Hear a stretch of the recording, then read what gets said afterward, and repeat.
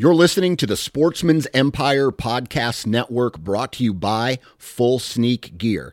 Check out their entire lineup at fullsneakgear.com. Also be sure to check out our entire stable of podcasts at sportsmansempire.com. Interstate Batteries offers a wide variety of batteries for your everyday needs. Stop into one of their thousands of retail locations and talk with a battery specialist about batteries for your truck, trail cameras, and even those weird batteries for your rangefinder. Interstate Batteries even offers cell phone repair in certain locations. For more information, visit interstatebatteries.com.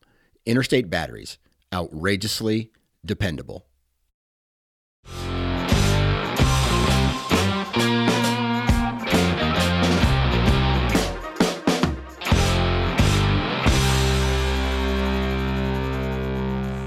Hi everyone, welcome to the No Lowballers podcast. I'm Logan Medish of High Caliber History, your host, joined around the table with folks from Go Wild and Gunbroker, and we are talking all things NFA and suppressors today, which means we are talking all things inefficient and un-American.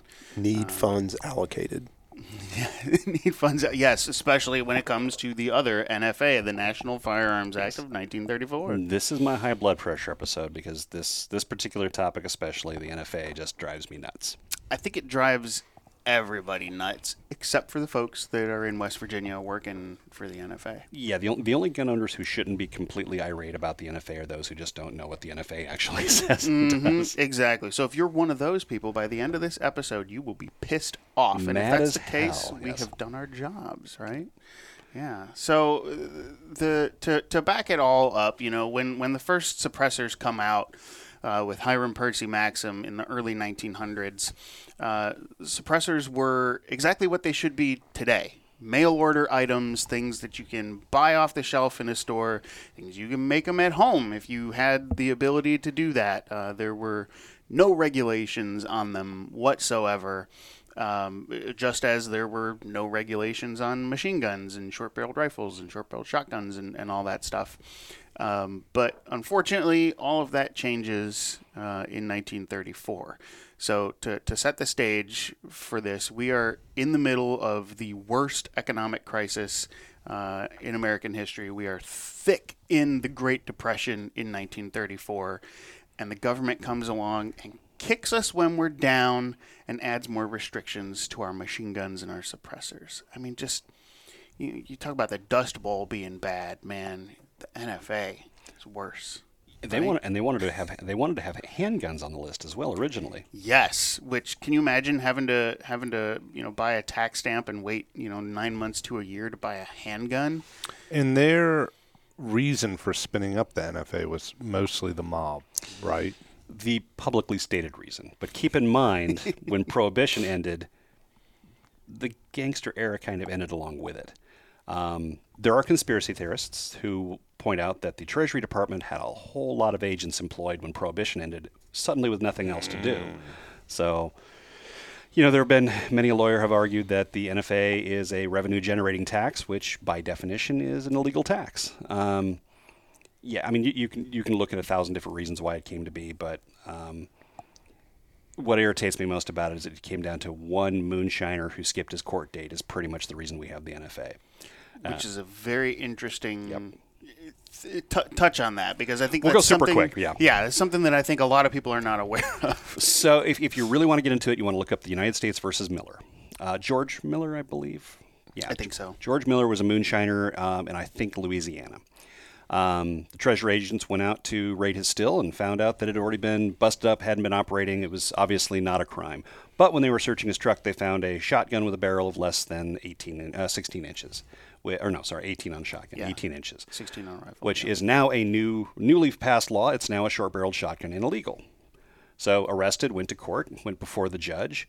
The United States, and the arguments they made are just mind-boggling today, made the case that it was a constitutional law because the Second Amendment only protects military-style weapons, of which a sawed-off shotgun was not a military-style weapon. Well, the judge was a World War I veteran, and World War I veteran, and certainly remembers the trench shotguns. Went, no, a shotgun is very much a combat shotgun. Threw the case out. Took it to the next level, appealed. The state or the government appealed it again. Went before the judge, made the same argument that the Second Amendment only protects things like we're in the 1920s, so protects things like 1903 Springfields and whatever the other munitions are that the military has. Again, that's the argument that just melts my brain. Again, judge sided with it. Shotgun's military weapon. Throws it out. Well, now we get to the Supreme Court. And you have to understand the Supreme Court's not like a regular court where you just walk in with a printed out document and call it good. You have to have your case printed out and perfect bound in a very expensive book format. Up to this point, it's a moonshiner. He's not a rich guy. Once he got out of court the first time, disappeared. It was like, I'm off, I'm out of here. The attorney really only carried the case on because he knew the constitutional ramifications for it. But he ain't getting paid. And now we're to the point that he's got to close up shop, go to D.C. for a week, because just because you're scheduled for Tuesday on the docket doesn't mean you're going to get heard Tuesday on the docket. So you're going to be there for at least a week. You got to pay to have all these printed. You got to have all these copies. And he's like, you know what? It ain't worth the price to me. This is such an obvious case. I don't even need to be there. Well, thanks. Appreciate that. Goes to the Supreme Court. The government goes up there and again makes their case that the Second Amendment only protects military-style weapons. And you look at the Supreme Court. No veterans, no military service, no experience. And they went, well, the government says it, it must be true, and nobody's here to argue it, so therefore we find the National Firearms Act to be constitutional. Because the moonshiner skipped out on his legal bill and wouldn't do it. But just think about that argument. That the government's position was that the only thing protected by the Second Amendment was military weapons. So your deer rifle, not protected. A 240 Bravo belt fed, game on. It's mind-boggling to think about. And also, now, every standard military weapon civilians are not allowed to have. So it's almost the opposite of... Well, that's just it. The government these days, that's a weapon of war. Yep. It's a military rifle.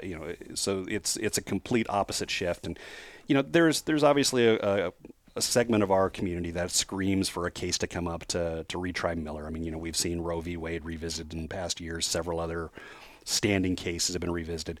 The problem is, I think in 2023, 24, 25, whatever, going into the court and trying to get machine guns legalized is probably going to be a hard political sell.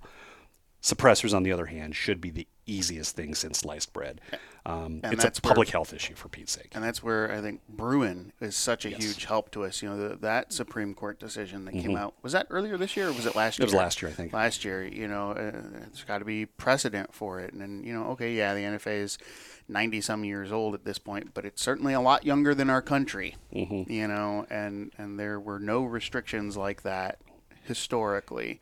And so that could pave the way for all sorts of throwing things out. It's already starting. Yeah. But you would think it would be very easy to do that for suppressors. Yeah, that one, and I think I forget the exact case name, but basically the Firearms Regulatory Accountability Commission, FRAC, who's brought the pistol stabilizing brace lawsuits forward. Yeah. If that pans out the way it looks like, then SBRs might be challenged as well.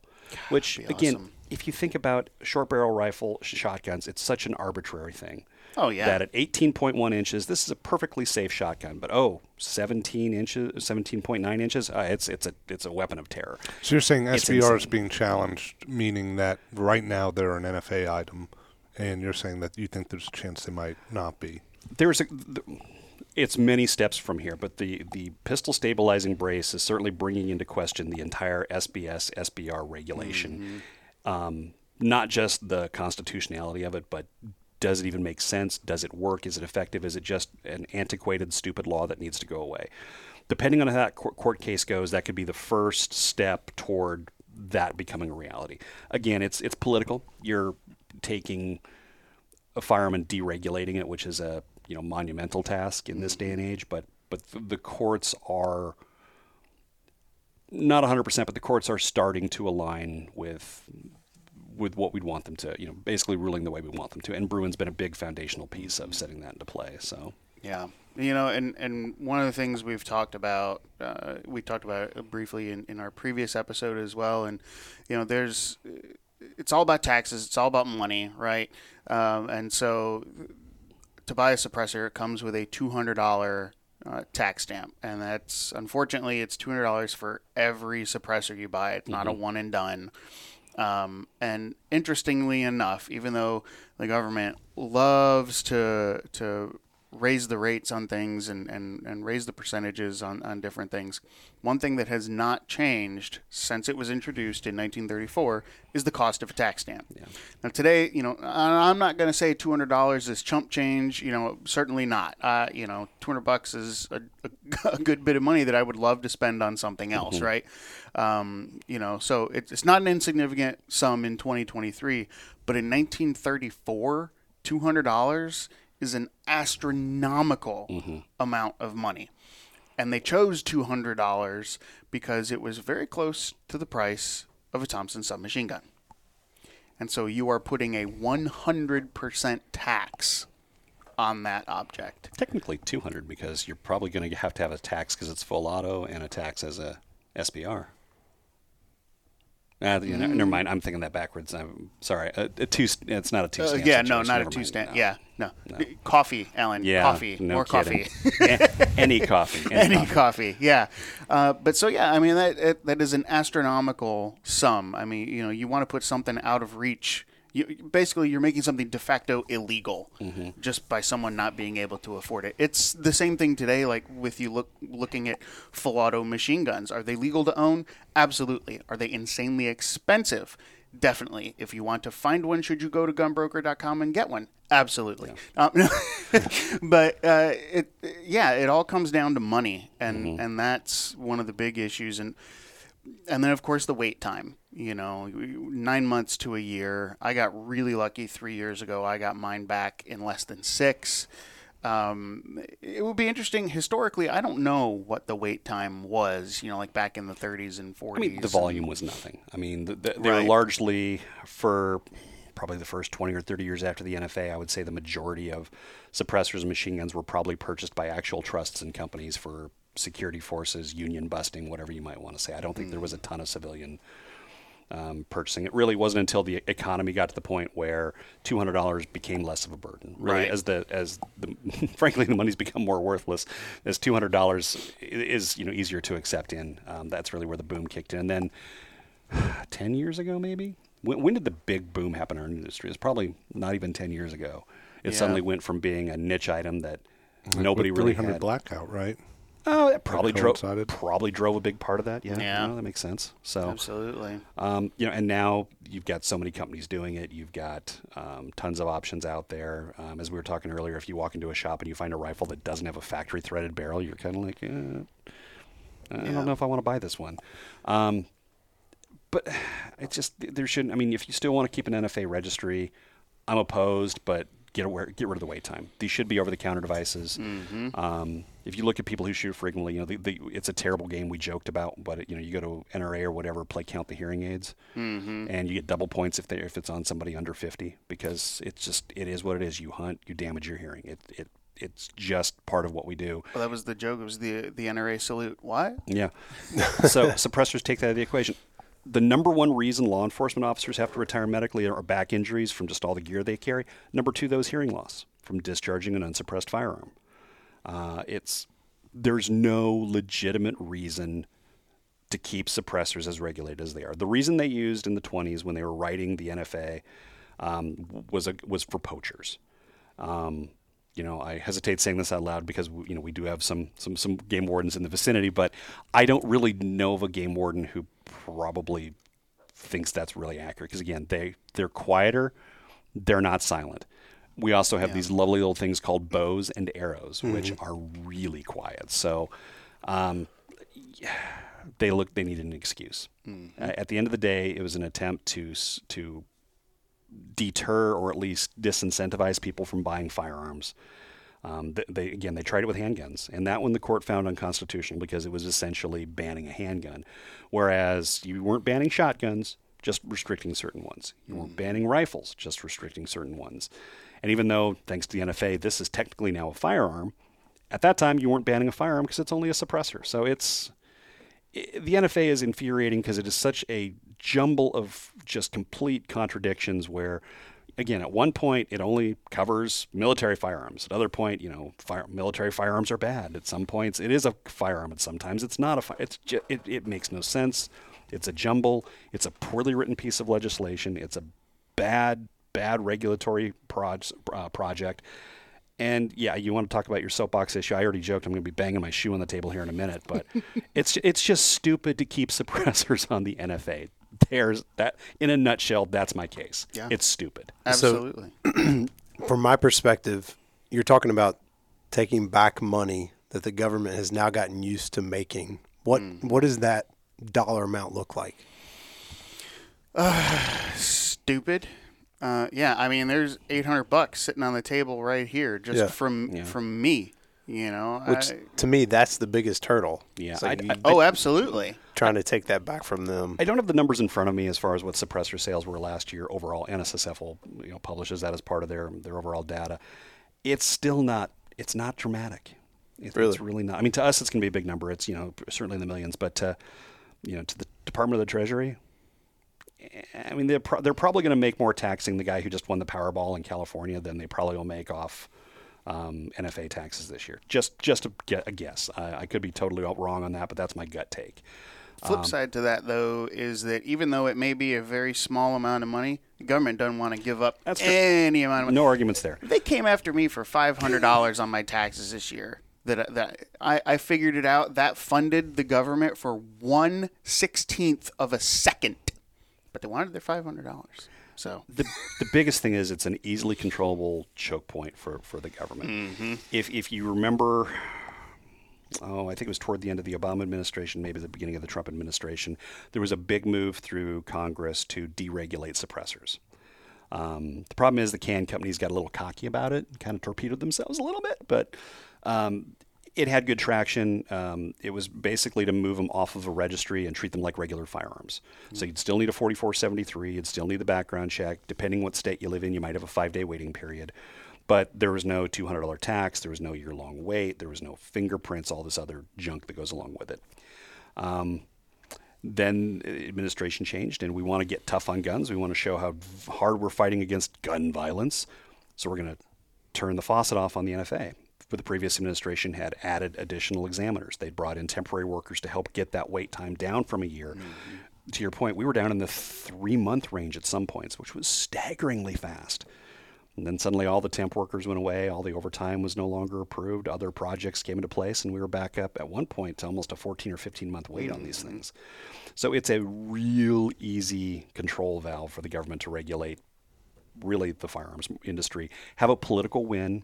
We're keeping more machine guns off the street because that's a problem. You're keeping metal tubes off a street, Yeah. And the paperwork in and of itself really is not that much more involved than what a 4473 is to buy a firearm. I mean, you're still running a background check, you're still doing all that basic information, yet for some reason, because we threw in fingerprint cards and a photo, now it's taking 9 months to do it. You're also adding cost. I mean, because they're all e-fingerprints these days. So, if you go through a place like a silencer shop or somewhere that does the e-kiosk, it's really easy.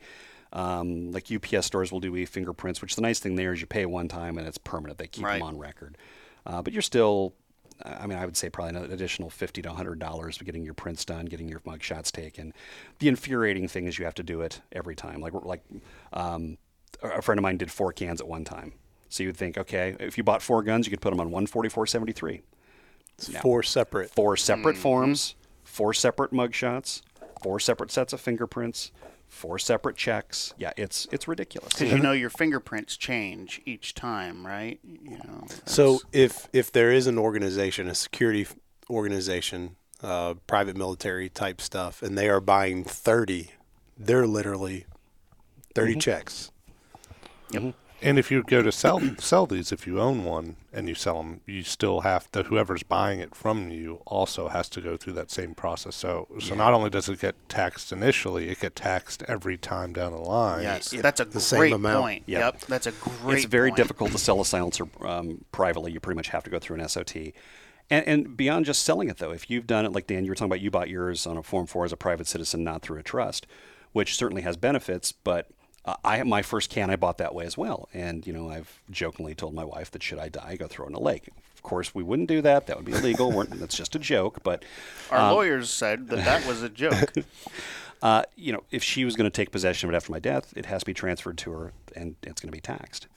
That's the benefit of a trust. She's as a beneficiary on my trust, so she'll take possession without having to do the tax stamp. But yeah, even so, if you wanted to leave it to your son or a nephew or whatever, it's a transfer. It sits in limbo in some dealer's shop for however long, and it's $200. But you can put anyone on your trust. Doesn't have to just be family members, As long as they're legal to own a firearm. Right. Yeah. You can buy a gun. You can buy a suppressor. You can own all that. So the NFA really, it had this action in the 30s for suppressors, machine guns, that sort of stuff. And the NFA is part of the ATF.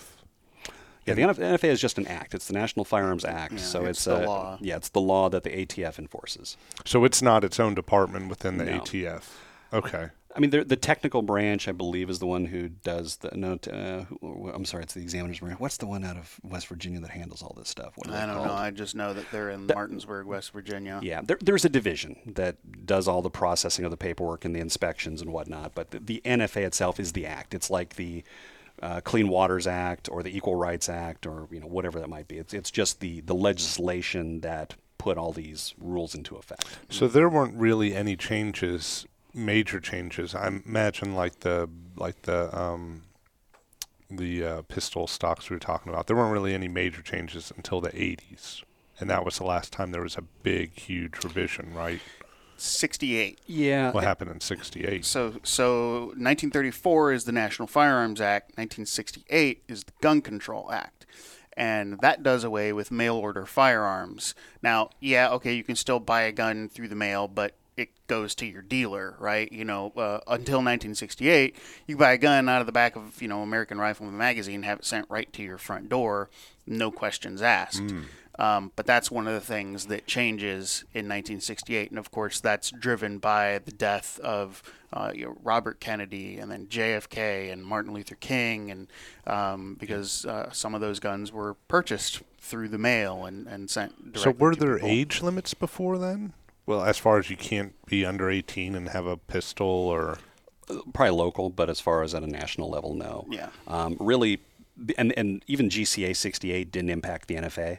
No. The one that had some impact would be the next big change, which was the Gun Control Act of 86. Right, the Hughes Amendment. Yep, the Hughes Amendment, which essentially says no new machine guns can be manufactured for civilians. So that's why you'll see things that are always talk about having either a post or a law letter. So if you want to, like a Glock 18 was developed after 1986. So if you want to have one, the only person that can have them are either law enforcement or government. Or if you are a dealer, an SOT dealer, and you have a letter that says, I have one of these as a sample as I try to sell them to. But as far as civilian ownership, that's almost impossible. So that's what that basically created a limited pool. And as we remember from Economics 101, supply and demand, the supply is now limited. They're not adding to that pool ever. Things are going to break and eventually die a mechanical death. So that pool's getting smaller. So the prices are being driven up and up and up. What it has also done has completely stymied innovation and invention and advancement in the automatic firearm space, because the only people now really who have a dog in that fight are going to be the military armories or the direct contractors like a SIG or an FN. So you're no longer going to have a John Garand or a Colonel Thompson sitting at home developing his new whiz-bang machine gun invention to try and sell, because he can't. Yeah. When you've got a limited market, it screws everything up. So the Gun Control Act, the one in the 80s, that's a new act, but then the NFA is just amended to say, okay, now machine guns are a Class 3. Machine guns were added into the NFA in 1934. Really, all the Hughes Amendment did was say that the pool of guns that are regulated by the NFA can never get any bigger. You can't add new products into it. Right. So again, it didn't really modify the National Firearms Act at all. Right. So basically what it did was, in 1985, you could buy a brand new HK MP5 as long as, you went through all the NFA stuff. But come 86 and into 87 and stuff, you can no longer buy a brand new made MP5. You would have to buy one that's made before that specific. I think it was May 31st, something like 1986. That, yeah. So that it sets that dividing line that you can't go past. Can manufacturers still make replacement parts as long as they're not a serialized part? I mean, I believe, yeah, parts are parts, but Yeah. once that serialized receiver goes bad, though, I believe that's the end Yeah, of the then line. you're out of luck. It's just like, a lot of the registered items on machine guns, it's the auto sear itself. Right. It's not the gun, it's that little thing. So, but to bring us back to the suppressor world, we've all shot a lot suppressed. It's a ton of fun. But if you've not shot suppressed before, for anyone who's listening to the show or watching the show, obviously there's that expense to get into it. But if you want to shoot them and shoot a lot of cans for a very minimal price, there's an event coming up here not long after this episode airs. It's in Georgia, and it's called CanCon. And Alan, tell us a little Sure. more about CanCon. If you find yourself in Georgia in November, the 10th and 11th, come on out to Richmond Hill and join us there. There's going to be a ton of suppressor manufacturers out there. You want to shoot them? Shoot them. Other people's ammo is the best kind of ammo to shoot. It's the most accurate for some reason. No, but it's a great way to get in, get your hands on some guns. You're also going to be able to shoot some stuff that, as we've talked about with GCA 68s or 86. If you want to get your hands on an MP5, I'm willing to bet there's going to be some MP5s out there, and M60s and 240s and you name it. The full autos and the suppressors kind of go hand in hand. So, come on out. It's a great time. The swag bag's usually pretty cool. Different levels of tickets you can buy, but hit up the website. You can find everything you need on canconevent.com, or we've got information about it on gunbroker.com as well. Yeah. There's really no more affordable way to go out and try a bunch of the different suppressor stuff. Even though the technology behind the suppressors haven't changed, the cans themselves are different. And there's different. Sometimes the baffles are manufactured a little different, or this and that, and it's going to affect on different guns and different ammo just how quiet it is. So before you part with that $200 tax stamp, go try some of these cans out and see for yourself what you like. And it's amazing the difference it makes. There's, for example, there's a company that makes a can. They were doing as part of a military contract for the HK416 that works really good on the HK416. Put it on an FN or any other, it's still pretty quiet, but there's a noticeable difference. So it's the design of the baffles and the way the gas flows is designed specifically for that rifle. It's way above my pay grade on the engineering side to know how they do it. But yeah, if you want a chance to get your hands on a ton of different suppressed firearms, an event like this is the way to do it. Yeah. Now, be warned, once you shoot suppressed, you never want to go back. So I'm sure we'll also have plenty of suppressor manufacturers there that'll be happy to get the process started for you. That's exactly right. Yeah. And like you said, the best kind of ammo is someone else's ammo, and the best kind of suppressor is the one you don't have to clean. So go on out to CanCon in Georgia the 10th and 11th, and let us know in the comments what you guys thought of that event, for those of you who make it out there and check it out.